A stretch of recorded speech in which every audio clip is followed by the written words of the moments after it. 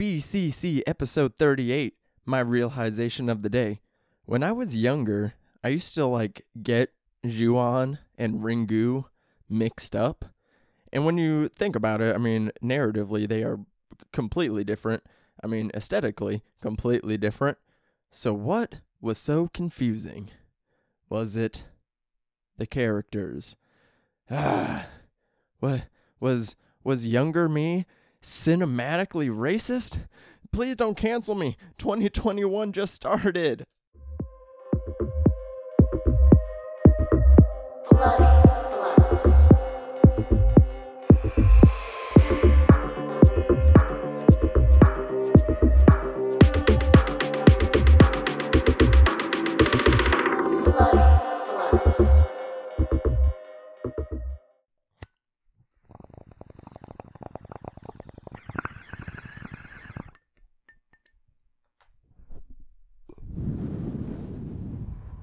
Hello.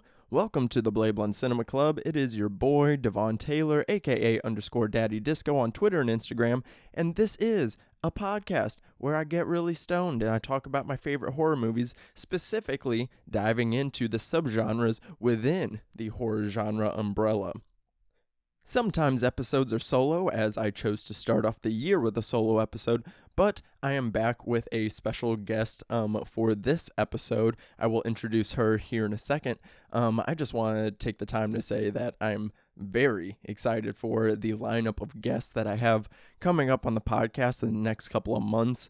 One of the cooler things of 2020 was, being able to connect with some of the people within the horror community, beyond just on Twitter. I, was able to interact with them and, make friends and, get to know people a little bit better through their taste in music. So I do love having guests on the episode. And within the next month and a half, I have 4/5 or 4/6. I guess that'd be 2/3 if we're doing 2/3 of the We Are Horror team. I've had, hosts of other podcasts I love on in the past, and I got some more coming up in the future as well. And I have one of my favorite YouTubers coming on the show next month, and I will keep that a secret for now. I'll let you guys know about that in a couple of weeks, but very excited for that episode. But we are talking J-horror all this month. It is Japanuary. And I am diving into, some of the iconic entries, some of the iconic franchises within the J-horror subgenre, as well as, iconic directors within the genre as well. So for this one, we are going into one of the most iconic J-horror franchises, talking Ju-on the Grudge.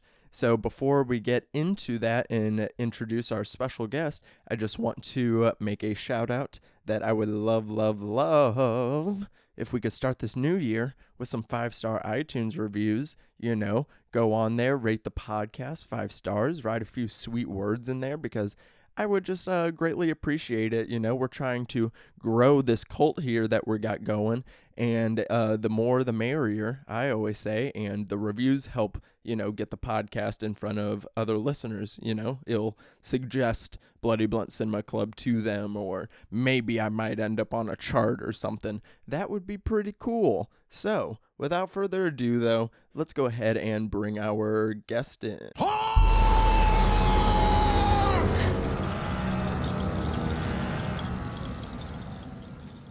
All right, guys, welcome back after a brief little break, because I'm super excited to introduce our first guest of 2021.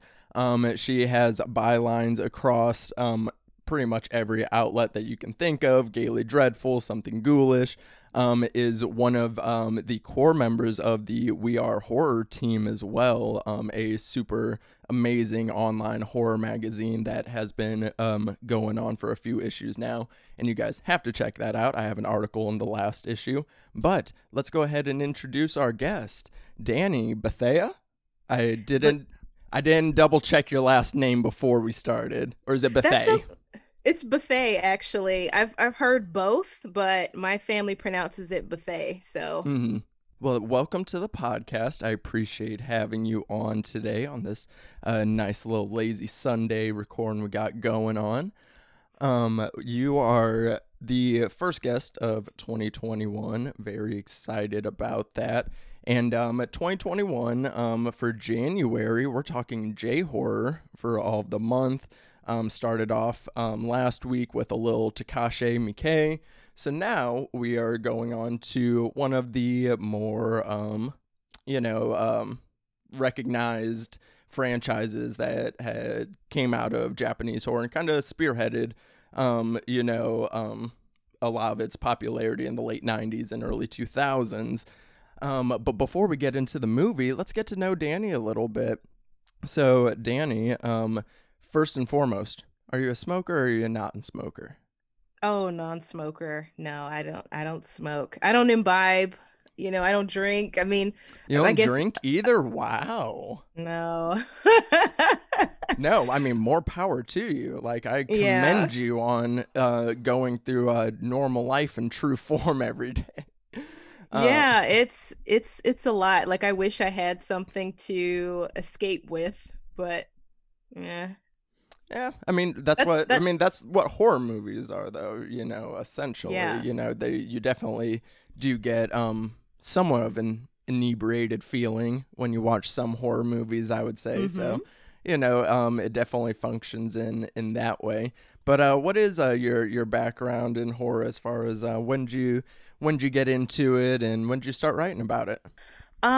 Probably childhood. So I was born in 1990, which I think is a great time, like as a horror fan and even just a film watcher. If you're a young person, so we still had television sets, we still had, TV Guide, like we still had, tons of like Monster Vision. We had Turner Classic Movies with their horror months. Like my family were always horror watchers, Hmm. and I guess just by proxy of me being like the biggest nerd in the world, I like read a lot and watched a lot. So I think there wasn't too much like as a kid that I like didn't watch, Hmm. or my parents were like, you are not allowed to watch. And I think the only thing that I can actively remember was The Simpsons, which is weird, right? Whoa, that's a that is not the choice I thought you were gonna say. Like, that's so strange that of all the things, just no on The Simpsons.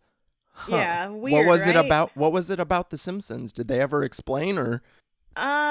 No, I guess because they saw it was like they saw it was animated, right? But maybe they thought the humor or maybe some of the scenarios were too adult. But I'm just like, so we can still watch these horror movies, but we can't watch The Simpsons. I don't know. I don't I know. don't know.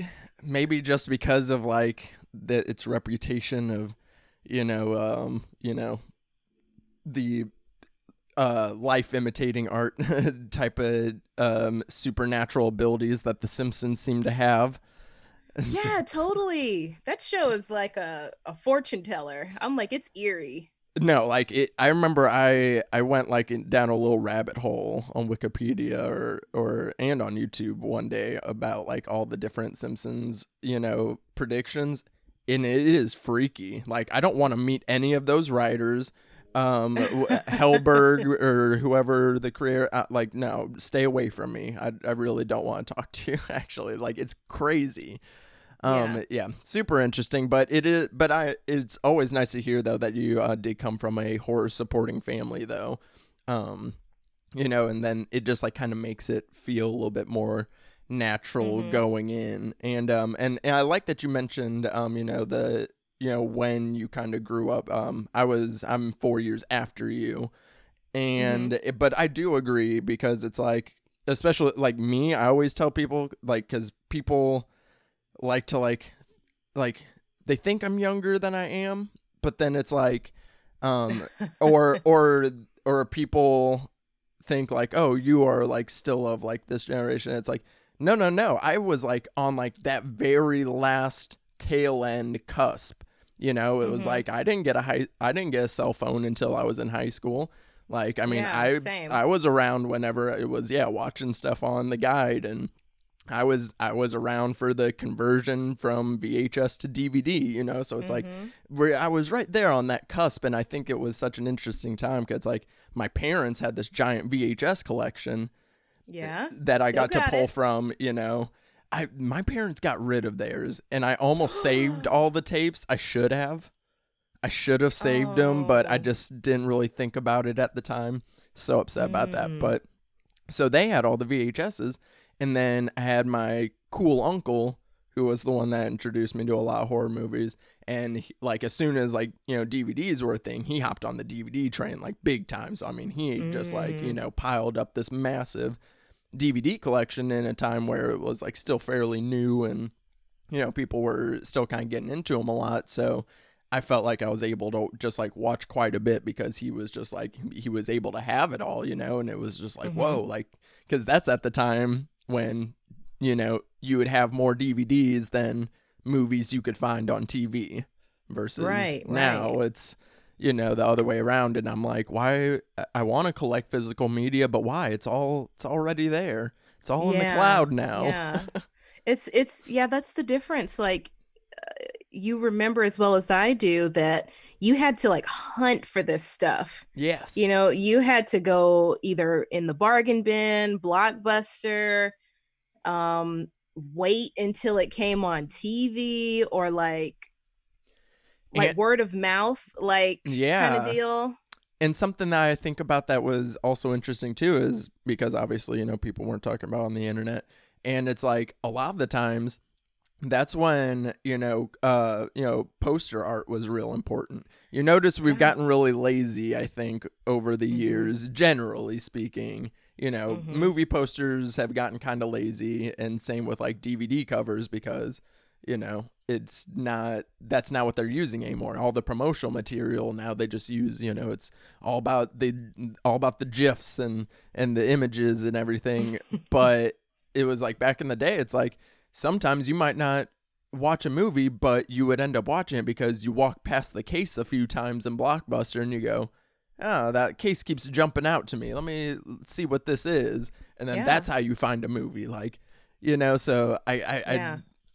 but it's, you know, surprising whenever I mention my age to people and then people think that I wasn't around for that stuff. Cause it's like, yo, like I grew up in, you know, Blockbuster Family Video too, you know? Yeah. Yeah. So And interesting time. I guess to answer your last question, when did I start writing about horror? Interesting, I guess, transition from graduate school is after I finished. I did basically school. And then once I like graduated, I was just completely like burned out. You know what I mean? Like Yeah. I hit the wall kind of afterwards. And then, you know, I was like, you know what? I finally want to write about what I want to write about outside of school. So I started with Rely on Horror Gaming. I started there. I was already kind of writing some of my own stuff. And like I think one of the very first pieces I wrote was about Invasion of the Body Snatchers. Good one. Um, and it's kind of constant overlaps with like race theory um, Mm. of the entity not wanting to inhabit like a certain type of body, the Invasion of the Body Snatchers, like all of those films talking about, you know, the other in their midst and like that overlap with the thing, you know. So these like kind of xenophobic, you know, narratives that obviously came out of like, you know, Cold War and, you know, who's communist in the community and, you know, just all of these different things. So that was like my first article that I wrote. And then with Rely on Horror Gaming, I wrote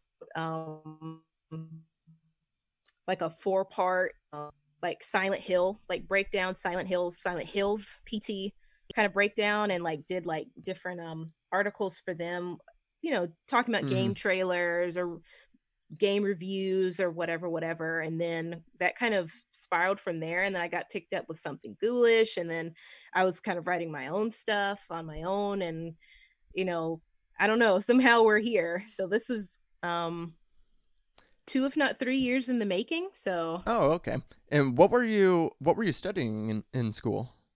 So I had a dual major of environmental policy and gender, women, and sexuality studies. So So kind of nothing this. to do with writing or horror or history. I love it. No. What's interesting is, if you know anything about environmental history, it is a horror story. That is So, very true. That's such a good so point. there's so many, like, I guess you will call them horror stories, horror narratives, inside and outside of the United States. I mean, you've got your Chernobyls, you've got your 3 Mile Islands, you've got here in the United States tons of, like, the 70s was like renowned for just toxic waste dumping and toxic waste coming up out of the ground, like lakes on fire because there's, like, chemicals in it. Like, I think you can kind of, the sky's the limit with, like, the horror stuff you can find, like, in environmental policy. And like in North Carolina, we've got, hog farms out the wazoo. Like, when hurricanes come, the hogs, the chickens may drown. So, like, I mean, there's, like, all kinds of horror stuff, like, in environmental Yeah. history. So I guess that was, like, an untapped part of me, I guess, that, like, was drawn to it, and also just exposing a lot of things that are, like, going on. So Yeah. I mean, I definitely do think about like the horrors and like, kind of tracing them like through history, but then I never really thought about, kind of going more specific into the histories, a subgenre of histories, if you will, the environmental history. So that is interesting. But that's kind of the way we do. We just kind of follow whatever it is. Like I dropped out of college. I did not finish college, and I was going for art education. So most of the stuff that I was taking, I never really got to bring in like more of my horror interests and get to explore them in those areas. I mean, eventually I did once I started like finding some of these like fucking weird oil painters from the 18th century and German Impressionism, and I was like, okay, there is horror to be found in here. But of course, I was out of school by that point, and then I was like, well, now I don't get to try to write a 4-part Silent Hill paper for a class. Like I would love to do something like that. I truly would, but I just never got there. But that is all good. So we will be getting into because I know you said you're very passionate about J horror, so we're gonna get to that here in a minute and see some because I'm sure you have maybe some academics to bring into it there. But before we get into that, what was your first horror watch of 2021 for the new year? I'm sure, you know what, sometimes I like to revisit, like, horror scenes.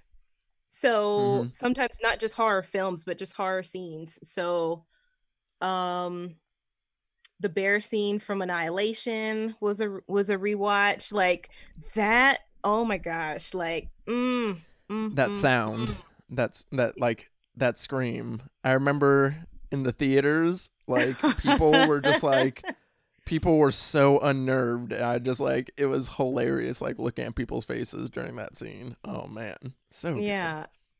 Midsommar has kind of been hunting me, because it seems like Midsommar was like the movie, or like the most memeable, gifable movie of 2020, which is interesting because obviously it didn't come out in 2020, but Yeah. now more and more people are, like, hooking onto this imagery, Yeah, it is a interesting one. That was one of my watches coming into the new year. I was doing, because Nightmare on Film Street, they were doing a 24-hour New Year's watch party, and you could just like join in on Scener. So the first movie I actually watched in 2021 was Hell Baby, a very random movie to start the year on. Super funny though. Then we watched The Night Watchman after that, and then we got to Midsommar. And for me at that point, it was, when we started the movie, it was like 5:30 a.m. for me. So like me watching Midsommar with the sunrise in the background, for the yeah. first day in 2021. I was like, okay, this is pretty cool. This is a vibe right here. But yeah, it was a movie that I noticed, yeah, people kind of latched onto a little bit more, maybe because of, like, I haven't really seen people mention it, but like, the idea of feeling pain and emotions Mm-hmm. with other people. Mm-hmm. And I would say that is something that stuck out to me on this rewatch of like kind of equating it to 2020. And like, yeah, like how you said, like kind of, I mean, people dug the movie and were talking about it in 2019 when it was released. But then, yeah, obviously with everything going on this year, it kind of took on a whole new meaning. So like, that's kind of what I latched onto, is just like, this idea that we are all feeling these emotions and Mm-hmm. this like, terrible tragedy together right now. And it's like, pretty wild. So that's kind of what Mm-hmm. stuck out to me from it. What about it? What you said was kind of hunting at you that maybe you would equate to 2020. Um, the the veneer of everything being off kilter.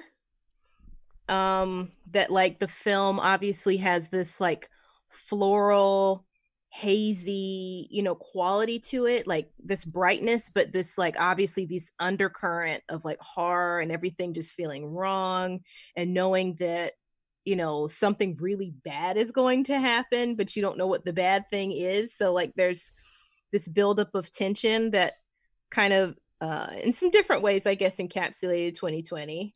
Like people have interpreted Danny's character in so many different ways that some people picked up on the kind of alt-right imagery of it, Mm-hmm. like the Celtic runes and like how white the movie is, and like all of the recognizable people of color like bite the dust in like horrific fashion, like, so it's kind of like, oh, okay, like I see. Mm. Huh. But it was a beautiful movie. Like there's like too many kind of iconic things. Like Ari Aster just has an eye for an iconic visual, like. Yeah. I definitely I was definitely a bigger fan of Midsommar than I was Hereditary. Because I Hmm. do love the brightness of it, the haze of it. Like that's Mm-hmm. I love watching like daytime horror from the 70s. Like that's my Mm-hmm. jam, and that's what like Mm. Midsommar felt like a lot of the Uh, time. uh-huh. And you know, I definitely read it, more on the grief angle. I try not to always, whenever I watch something, be on like, okay, all right, we got our black guy. Let's place the bets. Let's place the bets. Is he going? When's he going? And so it's like I try not to, go there, but at the same time, it's like, it does go there, but at the same time, hey, everybody bites the dust in a gruesome fashion. This one for the most part, so. I mean, equality all around for gruesome deaths in Midsommar. And I'm a quarter Swedish, so I always feel like I Ah. have like some sort of weird. That's like my weird horror connection. Like, oh, that's why I'm like into this, because I'm a creepy Swede. Is why people don't know though, because I'm mixed race, so it's like people were, whenever I tell them, I'm like, yeah, my grandmother is from Sweden, she came over here like not that long ago, and they're like, oh, like that's pretty crazy. So yeah. That's really cool. That is really cool. And I know too, just Danny's story was super compelling. Like super, super compelling. Like 10 out of 10, 5 stars, acting performance. Like every role that she's done, I'm just drawn in. Like she gives 100 in like, every role. So shout out to Danny. So it's like, oh, cool. Yeah, I mean, Florence Pugh kills that performance. Absolutely great. And like upon my second rewatch was whenever I was like really got what this like movie and like what she wanted. Like when so many people were like, what do you think about the end? Like, does Danny stay? Is she gonna go back? And I'm like, yeah, she's staying. She found exactly what she wanted.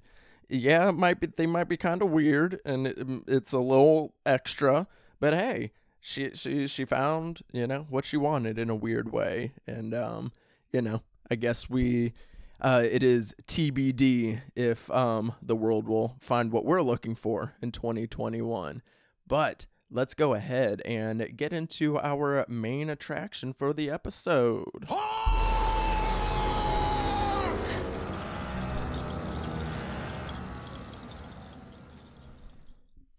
All right, guys, we are kicking off. Actually, we are not kicking off. This is the second week of J-Horror. But we are talking Ju-On the Grudge, which is actually the third Ju-On film. There's, previously Ju-On Curse 1 and 2, but neither one of them were released theatrically. But Ju-On the Grudge is directed by Takashi Shimizu. And it is the beginning of the movie explains that the grudge is a curse. When someone dies in anger or in pain, sorrow, they will remanifest as evil and kind of, pass that on to the next person. And it's this kind of chain effect thing. And I had seen the American one. We're going to talk Ju-On the Grudge, and we're talking the American remake, The Grudge, today. And I had seen some of the American one whenever I was younger, but I had not watched the OG one here. And I also, just because of my memory of the movie, I didn't remember the nonlinear storytelling of the film, which I love. It works out really well. It's almost like anthology style, where you kind of have the different stories coming in, intersecting at different points. And I enjoy that the film doesn't explain to you either which time periods they are. You just kind of figure it out as the connections form. So it was a really fun watch for my first time around. Danny, what made you want to talk this film? It's one of my favorite J-horror films. Just as you said, by proxy of its narrative. I love stories that talk about ghosts that return, ghosts that haunt for very specific reasons.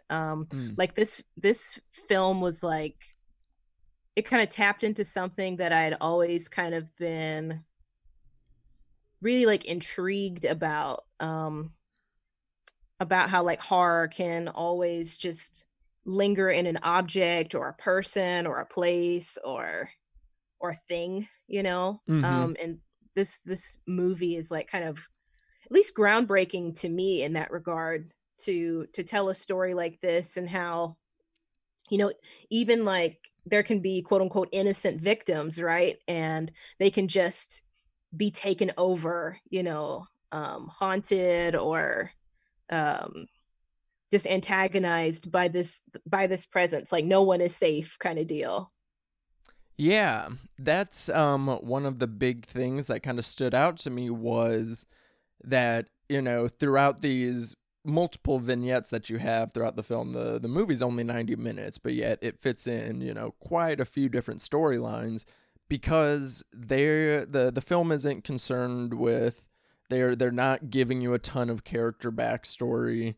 They're giving you just a little bit, you get to know the character just a smidge before, this thing just ends up taking over. And it's just kind of, it feeds into that idea that it's it doesn't really matter who you are, it doesn't matter, who you are, how old you are, if you're innocent, if you're not an innocent person, you're still susceptible the same way that anyone else is to be kind of overtaken by this evil in a way.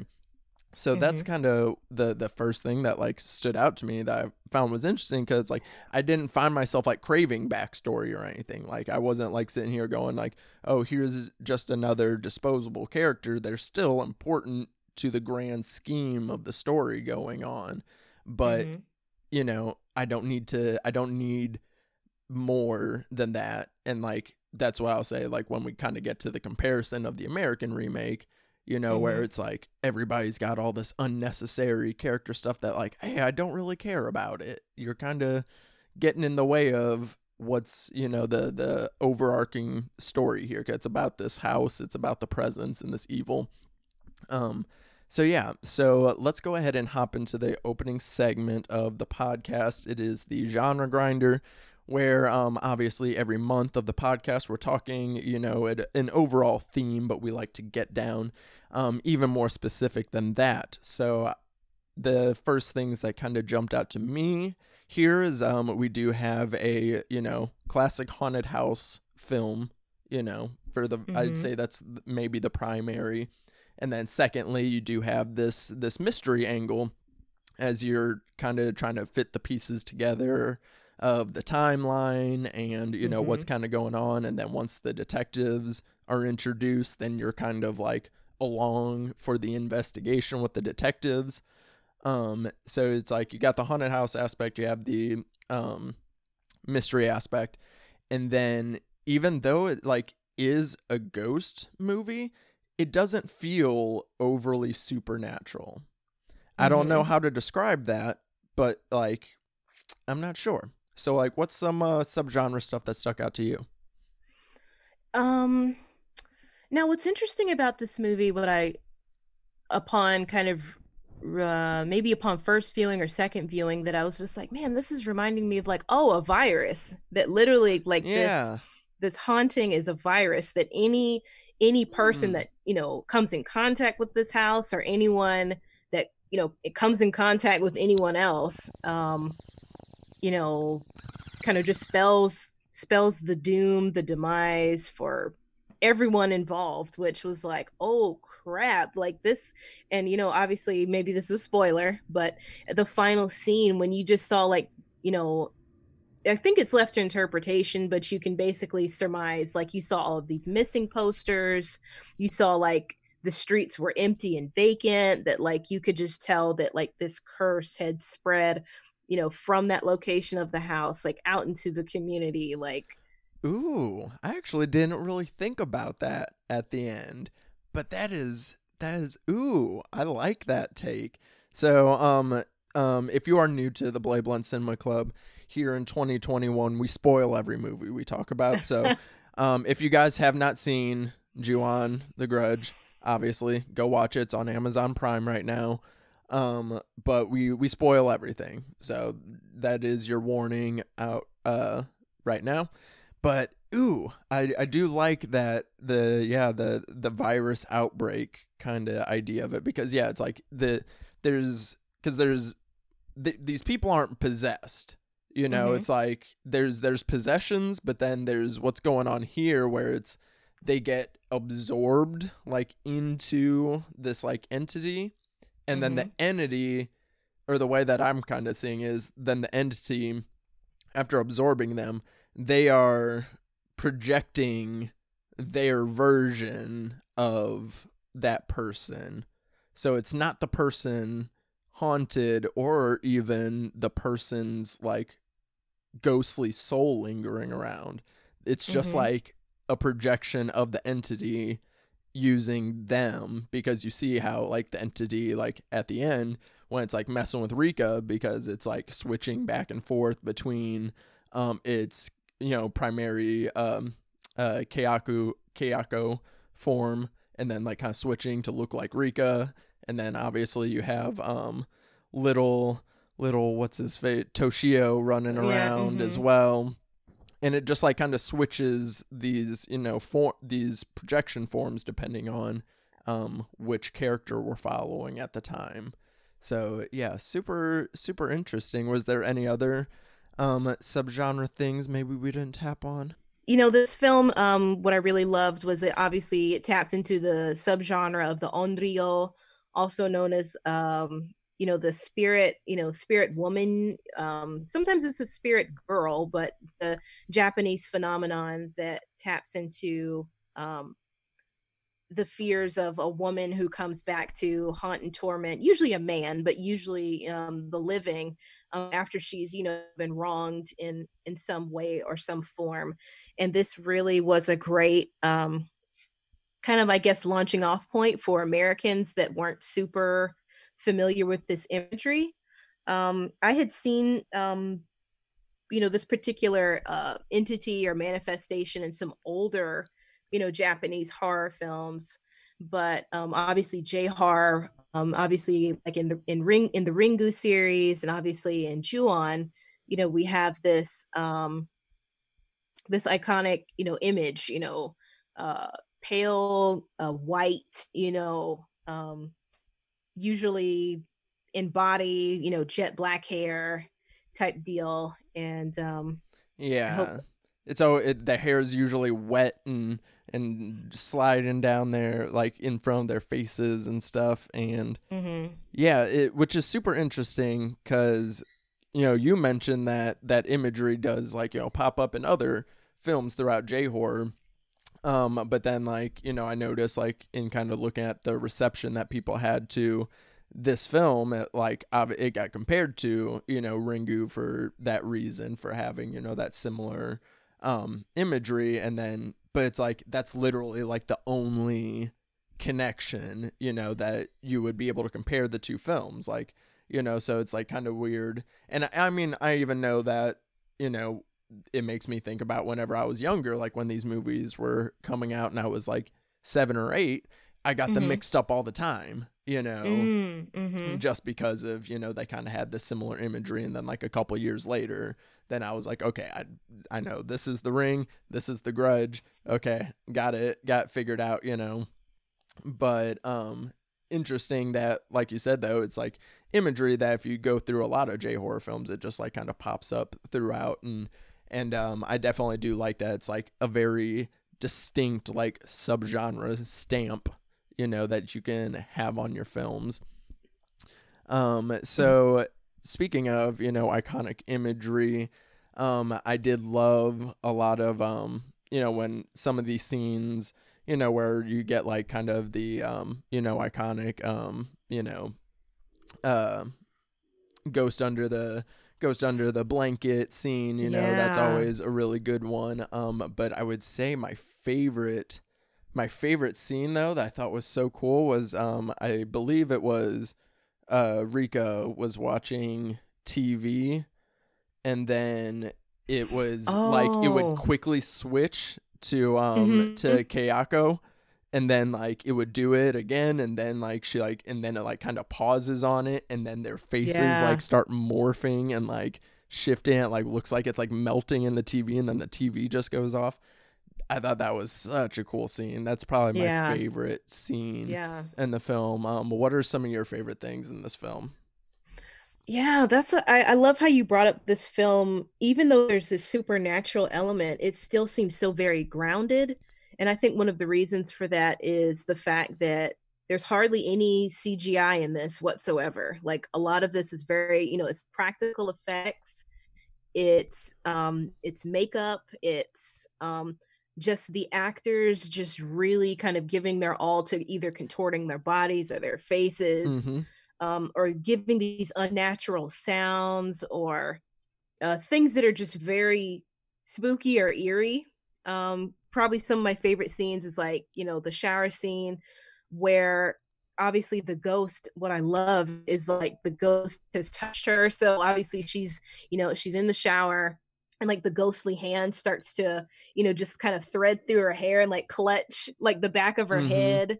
That one was great. Kind of a little bit of a zombie element with the schoolgirls, where the girls that she left behind in the house like come to find her and like Mm-hmm. bust through, kind of like a thriller type montage, like where the ghosts are coming in and like pushing through the doors and knocking over the furniture to get her. And um just like so many different unexpected ways to utilize your two horror characters. Oh, gotta talk about when uh the gosh, because everyone is interconnected in this. So I guess the iconic scene where the woman is riding up the elevator, right? And you Mm-hmm. see Toshio looking at her Yeah. as the elevator is going up. Like I said, practical effect. I mean, like nothing.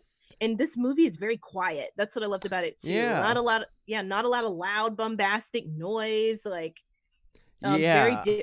very different in that regard. Obviously, it's a non-Western horror film, so using a different type of horror to convey the messaging was just delicious. Like, Yeah. like I kind of had a similar note about that. You mentioned it's very minimalist. It feels pretty grounded, and you mentioned you mentioned a montage. I love the montage at the end where you realize like where Rika like puts her hands in front of her face like the same way that like other characters. I didn't even really notice that, and then like they like kind of do the montage, and then it's like also like a highlights of, hey, here's some of the here's some of the best scares of the movie, and then they kind of give you a little bit more though of it, like so like in the scene, like the first shower scene we only see the hand stuff, but then it's like in the montage later we see the hand, and then they pull out of the hand, and then it's Kayako like standing there again. I'm like, this is a really interesting way to wrap up the film. But one thing that really stood out to me, like you said, in the groundedness aspect of it, was the way that they treat, scares in this film is very differently than Americans, and we'll get to that here in the remake in a minute. But it's like, it seems to me, and like I don't know if this is a generalization, but just like from what I've seen in J-horror movies I've seen, is the Japanese culture, they tend to kind of believe in more of this stuff and in more spiritual things than Americans do. So it's like when you're watching an American horror film, and the way they have to treat the scares, it's, the actors giving these big reactions because it's something that they usually don't believe in, that they can't comprehend, versus when you have the Japanese culture, when it's kind of almost more normal to them, that they're like, they're not questioning the fact that there's an evil entity. They're just like, oh, there's an evil entity, so it kind of makes the horrors feel a little bit more real because they treat it more real. So really it's like, and again, like that's why I said like it felt like this film, it's so like not character driven in the fact that it's not about the trying to get these big reactions and like having these big flashy scenes. It's about just this like underlying thing and like dread and presence that they can't escape. So it's like I like the way that they approach their method of scares compared to especially this movie came out in 2002, so I mean in the early aughts American horror was doing some really weird shit. They were doing some weird stuff. So definitely a difference in the way that they kind of treat the variant scares. I had a note. There was a score, a track that I really enjoyed. Oh, where was it? Because the score isn't like super pronounced throughout the film, but but whenever it does come in, there's just like certain points where it comes in, it just like hits a little bit differently. Like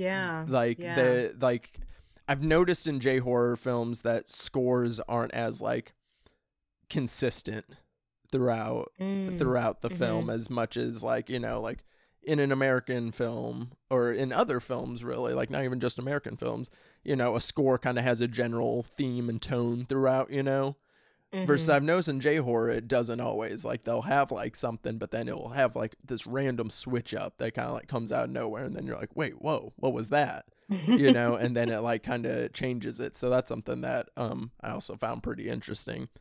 Is there anything else you want to touch on before we sink down a little bit into the American remake?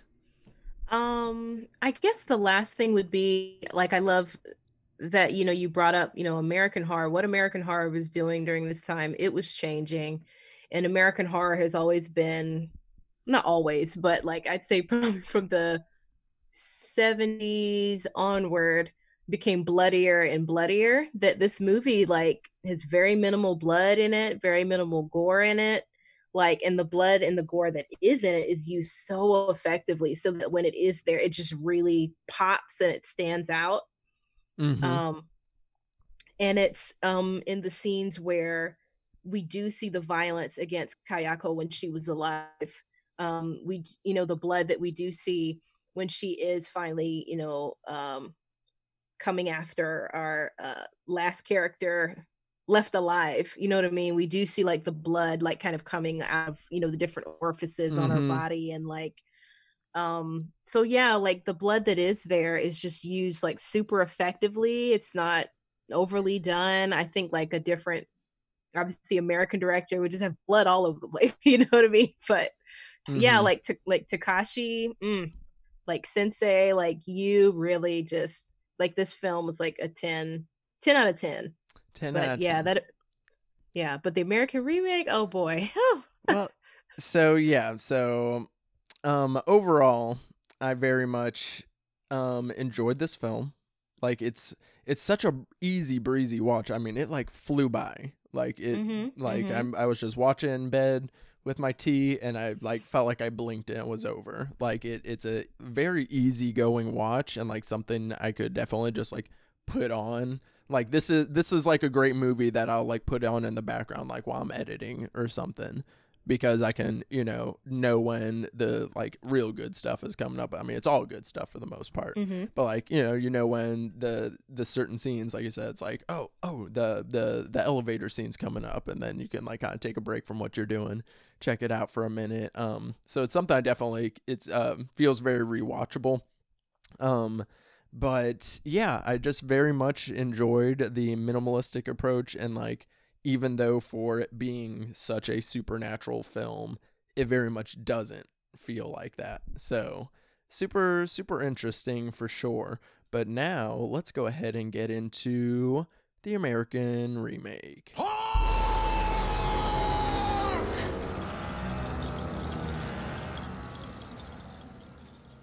The Grudge, not Ju-on anymore, just The Grudge, came out in 2004, also directed by Takashi Shimizu, also primarily set in Japan, same as The Grudge.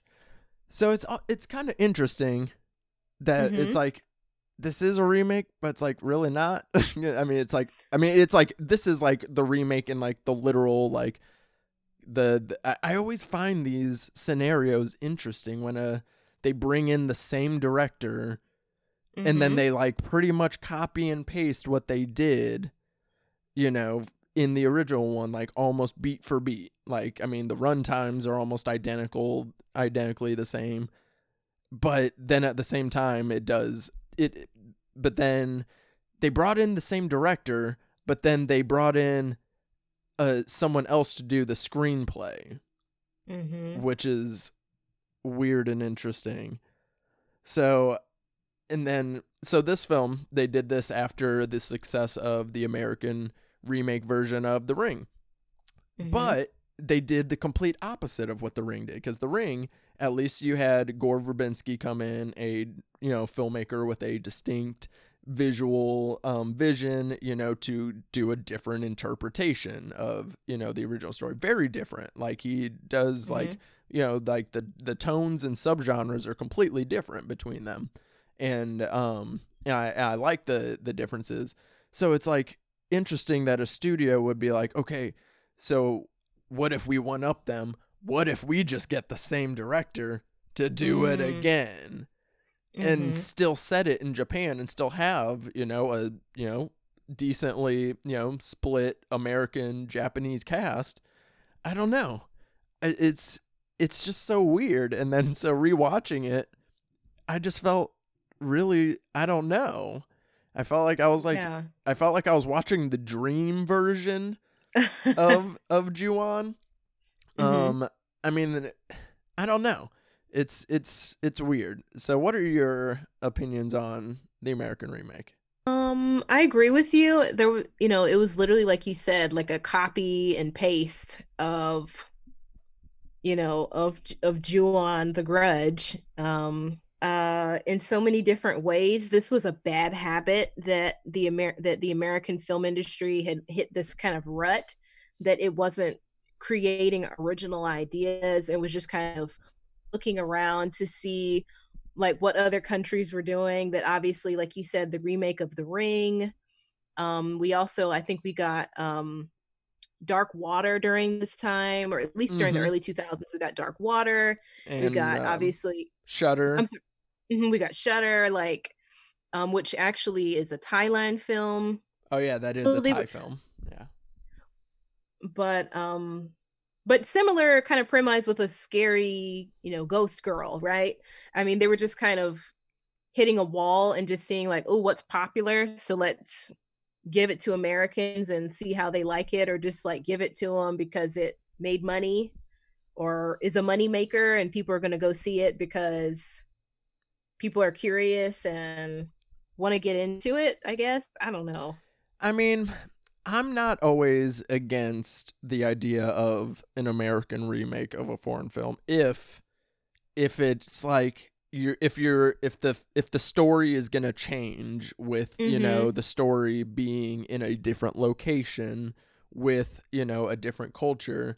Okay, how are you gonna change the context there? And I think that's like where I said like kind of where The Ring succeeds a little bit, and or if you're gonna have the same director come in, do what they did with Funny Games, where you have a director that is wants to redo their film but is also interested in exploring something he didn't get to do when he made it initially. Funny Games is a close scene for scene remake, but at the same time the director did some different filmmaking techniques and spun the characters a little bit differently than he did in his original version, and made for an interesting viewing experience, I'd say. But here it's like it felt like in bad taste almost, like that the Americans were like, okay, hey, we're gonna pay you to remake your movie, but you're gonna do it our way, in the horror style that we like. So but do exactly what you did, but do it our way, is like just like kind of the way it comes off. I don't know. It's interesting. I will say, to pull some positives out of it, that this film does do some interesting things to kind of solidify like some of those iconic scenes, because I don't always love, just a direct homage like scene, but at the same time I like, some of the, they kind of made the entity feel a little bit darker, and I like its the connection with the water and like the way that it like kind of like the movement that it kind of has. I thought that was really interesting, like kind of adding that little dimension to like kind of portray the entity a little bit differently. And like, and then, the American remake was, iconic in the time, people, think about the in the trailer when they had the hand scene in the trailer, and like that was like the big like, oh, whoa, that's crazy, and then they and I will say, I guess this isn't even a positive for the remake, but more of a positive for shout out to Scary Movie 4, because I like their I like their parody stuff of The Grudge. I think that stuff is actually pretty funny. Whenever they have their version of Toshio, and whenever he speaks Japanese, he's just saying like Japanese brands, like car brands. He's just like Suzuki, Kyoto, and just like saying like random stuff. I do like that parody stuff, so I guess that's not even really a compliment for this one. I don't know. I mean, they still managed to bring, like it was a, success in just the fact like it made quite a lot of money. And then it was like very in those early aughts and like, still early internet days, but like this was like kind of a movie where it's like, iconic imagery from it, and like, it got, inserted into so many other pop culture things. Like, I mean, like, in like, cause I think they did like did the Simpsons do one? I feel like the Simpsons even did like a Grudge like shout out at some point. Probably. Either the Simpsons or Family Guy, I'm pretty sure like did one, But yeah, so they bring in, you know, some of the different stuff, but then they also just like kind of try to spend too much time on the characters, like I said, and it's like, let's focus more on just like this evil and, you know, kind of more what Yeah. it's doing, but then also you don't have to draw so much attention to it either, you know, with just like, man, the score is so obnoxious in Yeah. this Oh my film. gosh. It's so obnoxious. I don't know. It, Well, that can you pull any positives? it was pretty. To quote Aretha Franklin, beautiful gowns, great gowns. It looked the movie, yeah, I agree. It looked really good. I could tell obviously some time had passed between obviously Ju-on the Grudge and this film, because you could see where some of the effects were a little better, some of the practical effects were a little better. And I'm not saying better like I guess what I'm saying is practical effects can move along a sliding scale, I guess, and Yeah. depending on the budget that you have, they can look, like you say, like they can look, I don't know, they can look better, or they can look more well executed, or they can be visually more eye-catching, I guess. But I'll give it to Sarah Michelle Gellar. She was a great you know, a great lead. She's not a bad, she's like a pretty dependable actress to have as your lead. Yeah. I mean, I guess I do want to touch on, you know, the makeup effects that you were talking about, you know, because they were still, you know, bringing that iconic look, you know, that the J horror is known for, but then, like I said, I did like that they kind of add just like the little bit of aesthetic tweaks to it, like they kind of had like a slight blue tint to the paleness. You know, because I mean, Gore Verbinski did his like kind of like, you know, aqua green pale thing, so they kind of brought that in here, and like I said, like with a kind of like the wetness that they brought into it as well. I will say I love the credits, the opening credit sequence. I think it's gorgeous. I think that's I really enjoy the opening credit sequence. Yeah. So how did yeah. Yeah, how did I forget to mention that? Yeah, it was beautifully done. Yeah, so pretty stuff. But on the other end, this movie goes with a way different ending. That's where the movies kind of diverge a little bit. What do you think about the difference between the endings? When I saw it, like when I rewatched it, I was like, oh yeah, that is the way this ends. So spoiler. Ju-on the Grudge ends with, like I mentioned, basically the curse taking over this part of Japan, and it's kind of inferred that like it's spreading further and further and further, and the lead becomes the new Kayako, or that, you know, another person now is imbued with this curse grudge, right? But the American film, the way it ends, it kind of ends with like it ends similarly in the fact that obviously the ghost finally touches and latches onto our lead, but we, you know, find later on that she survived, quote unquote, survived the haunting and is in the hospital. And I mean, it's I don't like, know. I mean, I like just like the because the Ju-on doesn't really have like, you know, like a big build up and then a climax and then a thing. It just kind of goes, you know, it just like kind of floats along, you know, at this level, and then at the end it's just like it's the ending is like when you think a song is gonna, when you think a singer is gonna like go for a really big note and then they don't.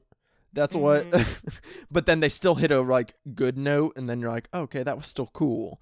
Like that's kind of what Ju-on does versus, you know, because The Grudge is an American remake. They're like, nah, we gotta have the big, we gotta have the light show, like, yeah, girl, set that house on fire, and Yeah. all that stuff. And then, but I do like that they didn't, like, I'm glad that she didn't triumph. Like, I mean, I love Sarah Michelle, but I'm rooting against you, girl, because I mean, that's just the nature of the movie, so I'm glad that, they do end it with like the house, survived through the fire, gotcha, bitch, and then, oh, and you're still infected, so Yeah. so it's not a bad ending, but at the same time, it's just like, it's very much like the American horror ending that you would Yeah. expect from it. I guess the similarity would be is that, like we say, the curse remains, like regardless of whatever you try to do, whatever you think you're gonna do, like no, this entire ground is, is sour, is tainted. It's like Pet Cemetery. You know what I mean? Like Mm-hmm. the burial ground that, don't live here, don't bury anything here. You know what I mean? Like that this place is beyond like hope or salvation in a sense. Yeah. um that what happened there was so horrific that you can't stop it, which is obviously the way the Japanese film ends, that you're just like, oh wow, like yeah, there's no stopping this. And then obviously in the American one they allude to that as well, that like, the curse can't be stopped, the ghosts can't be, just exorcised away, or like, yeah, they're this is the conclusion. I do like some horror film. I do like a lot of horror films that sometimes end that way. Mm-hmm. That are Yeah. just like, no, the monster's not defeated, the evil's not over. Like, I mean, I love bleak endings, of course, but like just something about the ending of the original being like, don't even try to do anything. Like, there's no point. Like, don't even try. It's just, you're done. You're done. Yeah. You're fucked. That's it. End of the story. And for some reason, that's very satisfying to me at the end of it, because like at the end it's just like, well, Rika, you're one now, bye bye, and I don't know, something about it just feels nice. So to conclude this episode, have you seen any of the sequels, and if so, what are your thoughts? Are they worth my time? I've seen snippets of some of the sequels, and then I'm like even familiar with the fact that there's this huge kind of crossover, explosive, loud movie with, oh boy, the overlap of the Ringu and Grudge franchises. I was like, this, is, kind of synonymous with even like great directors get pulled in by their own film industries Yeah. to keep milking the cash cow, to keep this money train going. Like, that thing you did, remake it, but have these two meet. And like, it's very like Frankenstein meets the Wolf Man kind of thing. Yeah, and it's just like sometimes it just doesn't always work. But it's like I applaud the audacity, I suppose, because sometimes Yeah. I mean I wish there were more crossover movies, but I wish they weren't all the same. All Yeah. crossover movies do the exact same thing. It's always blank versus blank. Why does it gotta be blank versus blank? What if it's just blank, happens to be in the same bar as blank and some shit goes down? I don't know. Right. Like I think there could be better crossover potential, but yeah, just super hilarious that's where we got to. There's two of them too, of the verses, Yeah. of the versus Yeah. ones. Oh boy. I find that just hilarious. But I was curious about going back and watching Ju-on the Curse and just seeing what I think about it. We'll skip the 2020 remake though. I just I like yeah, me and Tyler Liston will be talking the Ringu series, which I like the American Ring movies like quite a bit. I just never had latched on to this one. And luckily, yeah, I don't really care for the American one, but The original was real good though, so I appreciate you suggesting this movie for J Horror Month, and I appreciate you coming on the show, Danny. So thank you so much. Where can the people find you? Yeah, you can find me at Danny Bethea on Medium. So that's DaniBethea on Medium, or the Danny Bethea on Twitter. And that's where you can find all of my work, where you can just find me tweeting and reblogging stuff. And like my Twitter account is maybe like I don't know, like a gateway into my mind and my thought process. So in and out of writing, I guess. Yes, we love an in-depth Twitter account. That has been what I use it for above all else as well. I've appreciated following you. I think I started following you as a few months ago, before even We Are Horror, because I had seen a couple of your articles. I think it was from Something Ghoulish, because I'd been connecting with more of you guys as well. We love the Something Ghoulish fam here on the podcast. And but yeah, Danny is a busy bee, has many articles floating around the internet, so I'll make sure to retweet some of them, and you guys can find those there. But thank you so much for coming on the show. Thank you. I guess my last plug will be if you want anything, not necessarily a movie night, but a game night, if you have it, or if you can watch the footage from it, PT/Silent Hills is a great crossover with the same exact themes that we're talking about here, with cursed grudges and a house being imbued with a malevolent presence and a ghostly child. And so I can't recommend it enough. Check out on my Medium page where I actually did talk about the overlap with Ju-on, The Grudge, and Silent Hill. So be sure to check that out. Yeah, that sounds a lot more interesting than a crossover with Ringu. That sounds like way more interesting. Yeah, it's wild. Hideo Kojima, Guillermo del Toro, Junji Ito, really put their foot in that game. If you've ever played it or seen the footage from it, you'll see exactly what I'm talking about. That you're just like, whoa, the parallels here are unbelievably almost beat for beat, the way the hauntings happen. Huh. Yeah. Ooh, well, I'm gonna have to check that out for myself. Thank you for that. Yeah, no problem. No problem. Thanks again for having me on the pod. It was great. It's great to finally meet you and be on the pod, and I can't wait to experience the rest of J Horror Month. Yes, I love that the podcast has brought me to all my internet homies, screen to screen. I very much appreciate it. But yeah, J Horror Month, we got more coming to you guys, so stay tuned. And I just have a few more things before we close out the episode.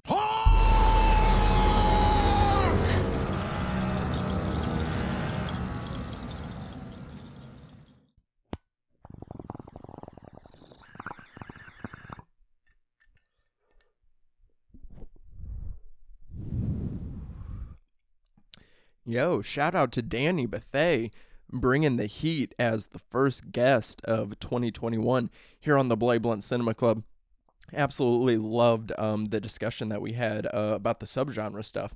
That is my favorite thing here on the podcast, and something I even want to spend a little bit more time on going forward on the podcast, because whenever somebody does bring an interesting angle like that, I mean, come on, Danny's virus take on Ju-on was so interesting, and that's the kind of shit that I'm looking to explore here on the podcast. So I am super excited to see what my other guests for the rest of the month are going to bring to the table. But that's going to go ahead and do it for this week's episode of the Bloody Blunt Cinema Club. New episodes every Tuesday. Join us next week as Mary Beth McAndrews comes on to talk a couple J-horror hidden gems with me. Make sure you are following the podcast on Twitter and Instagram at Bloody Blunt CC, and my personal Twitter and Instagram pages at _DaddyDisco. Until next time, guys, stay lifted.